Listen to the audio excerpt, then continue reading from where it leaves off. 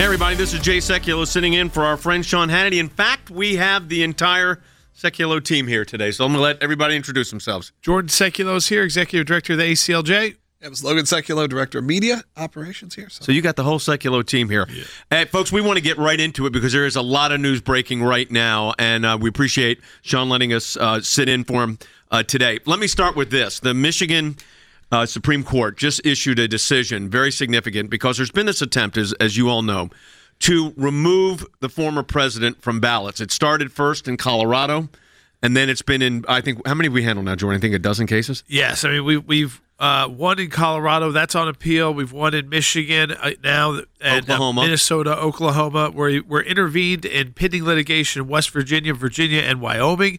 And in this Michigan case, very important that not only do we represent Michigan's GOP, but 14 other state GOPs: Oklahoma's, Colorado's, West Virginia's, Kansas, Wyoming's, North Dakota's, Wisconsin, Delaware's, Georgia, Nebraska, Maine, Idaho, Rhode Island, and Ohio. And that Michigan, it's their Court of Appeals, but that is their top court, said President Trump, he's on the ballot. So this is a move, part of a bigger move. I mean, you have to look at what's going on in these state court cases. Sure. Where they're trying to use the 14th Amendment, Section 3, which is called the disqualification clause. It's the insurrection clause. And, of course, Trump, the former president, was never charged with insurrection. And as I'm sure a lot of you know, and if you don't, Jordan and I represented the former president for 4 years during the presidency, handled the impeachment cases, handled the Mueller probe. So we've been intimately involved in this. And we've handled now the cases that Jordan went through on the state attempts. At the same time, you've got the Supreme Court of the United States has taken direct action in two cases involving the former president. One involving, and I don't think this is necessarily a good sign for Jack Smith, and that is the special counsel, who I know only from his work at the International Criminal Court in The Hague, where we've represented the interests of the United States and Israel before.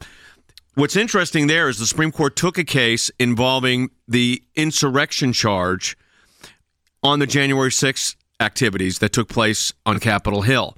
And it was the reason I think they took it was there was a dissent by Judge Castas, who was a former deputy chief counsel at the White House Counsel under President Trump, got appointed to the Court of Appeals. Somebody I know very well, very good lawyer, very, very good judge, wrote a very noteworthy, I would say, dissent, talking about, not saying what the activities of what took place on Capitol Hill that day were right, but saying the way the courts interpreted the criminal code section, it encompassed all this First Amendment activity, the right to petition your government for redress of grievances, the freedom of association, the freedom of speech. So he said it was overbroad. And the Supreme Court, shocking, I was surprised, I'll be honest. I was surprised they did it. The Supreme Court of the United States has taken that case. At the same time, Jack Smith, the special counsel, asked for expedited review of the claim of presidential immunity that the president's now, his current lawyers have asserted with regard to the cases that are pending, saying that charging him with the crime for actions he took as president would violate Article 2 and presidential immunity, which we argued that at the Supreme Court of the United States as well. You got to remember, this charge that the Supreme Court is looking at is the main real action charge on January 6th. It's as close as Jack Smith would get to insurrection. It was, again, impeding an official government action. And these dissenting judges were saying, listen, I mean, we have a right, to protest. We have a First Amendment in our country. We better be very careful about 20-year prison sentences when we're going to say that something impedes a government's action and that you're going to go to jail for 20 years when we are a country that, believes in the First Amendment, believes in the right to protest. And again, even civil disobedience to some extent that doesn't rise to the level of 20-year criminality. Yep. I was going to ask you and if he drops that, that's the biggest charge he made against President Trump by far related to January 6th. I think it crumbles at that point. I think these things, a lot of them crumble anyways, but I think that would crumble it. Let me ask you this, Logan, because Logan heads up our media here at the ACLJ.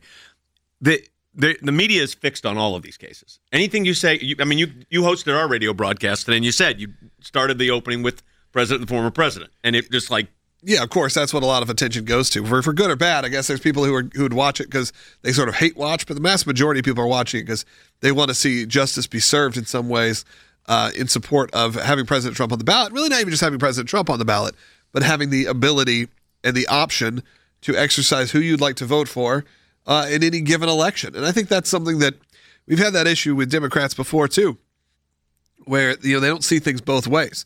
They don't see how you can lower the bar for impeachment and how that could end up biting you back. And now they're seeing what the fruits of their labor are. It's interesting, though, at the same time, that when you've got the Supreme Court poised, in the one case, they haven't decided they're going to take it yet on the actual charge of the interfering with Congress. They said they will the presidential immunity. The interfering with Congress they did take.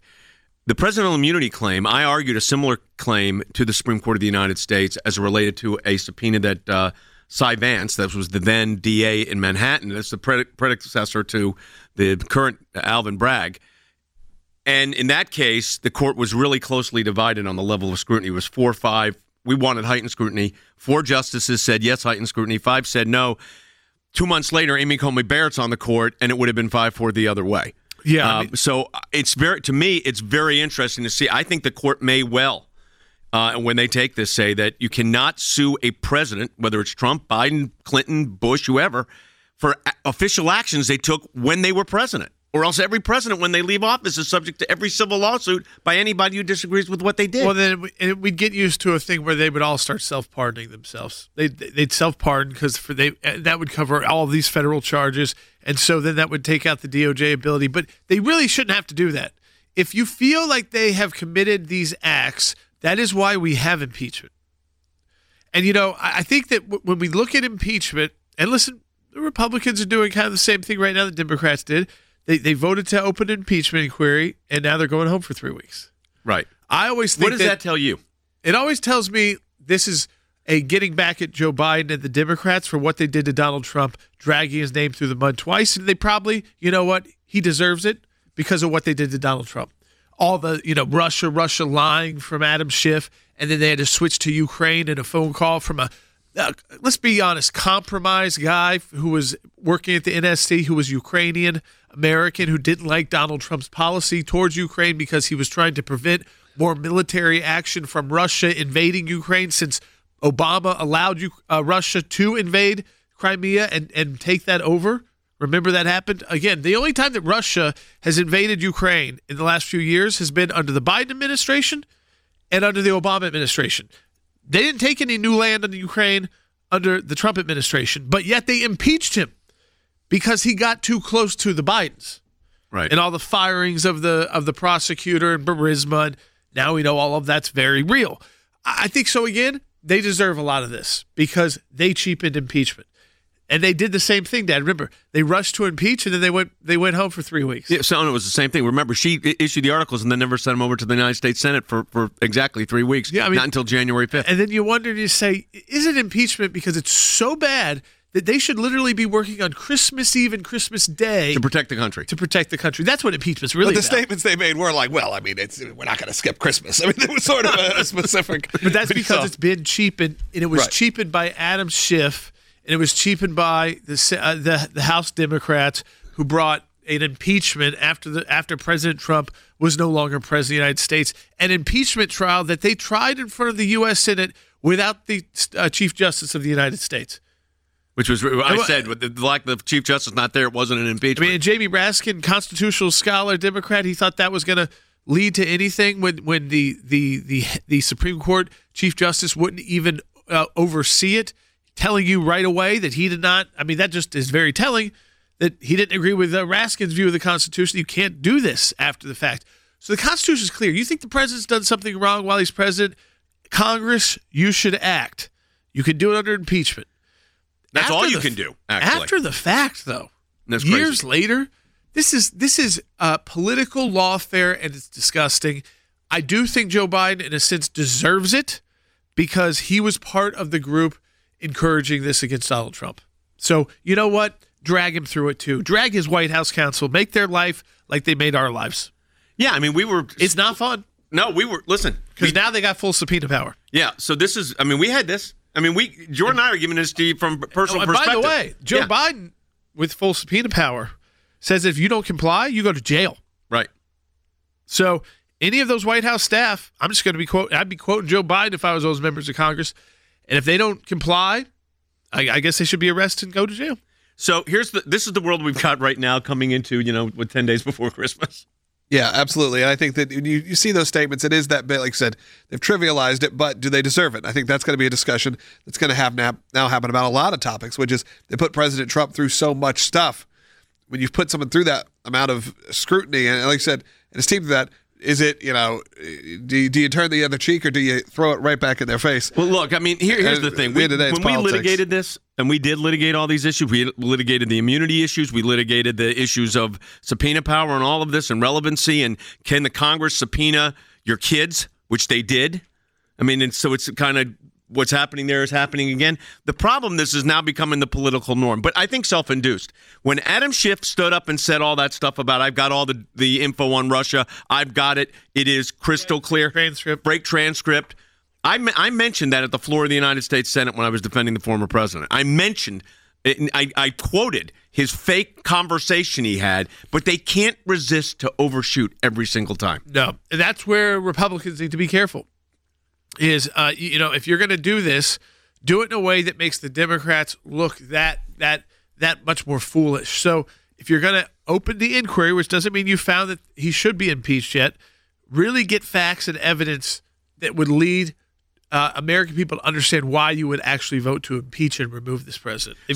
Or say, you know what, we can't get enough information, but you're going to have to subpoena the people, and I think they're going to fight all those subpoenas, and you're going to have to then quote them back, their DOJ back, and all their positions back, and say, well, your position has long been, you don't comply, you go to jail. Let me give you a perfect example, though, of the kind of situation you're in. So Hunter Biden is going to be subpoenaed now with full subpoena power, right? Right. Now, his lawyer is very good, Abby Lowell, very smart guy, friend of mine, very good lawyer. I'd say one of the top 5 criminal defense lawyers in the United States. He's going to I would have him assert the Fifth Amendment. I don't know what Abby's going to do, but that's what I would do. If you were a defense lawyer, that's what you would do. The question is, if he does not comply with the subpoena, is the Department of Justice under Merrick Garland going to prosecute the failure to appear? And I doubt it. And you remember, we have to remind everybody that, though Joe Biden said it's criminal and you should be prosecuted and go to jail, it is not Congress that gets to decide that. They can only refer that. They can hold you in contempt, which they say they will with Hunter Biden, but then it gets referred to DOJ, and DOJ can decide not to do anything. So if you're just joining us, this is Jay Sekulow, Jordan Sekulow, Logan Sekulow, and we are pleased to be hosting for our friend Sean Hannity. We head up the American Center for Law and Justice, and as we talk about a lot of issues today, I do want to say also that we really appreciate Sean letting us sit in for him. It really gives us a chance to talk about the issues that we were involved in, heavily involved in the previous administration. So we know what those White House counsel lawyers are thinking right now. Believe me. So we totally get it. Hey, we've got a lot more coming up on the broadcast. Stay tuned. Call your friends. Have them listen too. We want you to do that. We've got a lot more ahead. We encourage you. Again, we thank you for thanks Sean and all of the team for having us in. And we'll be back in just a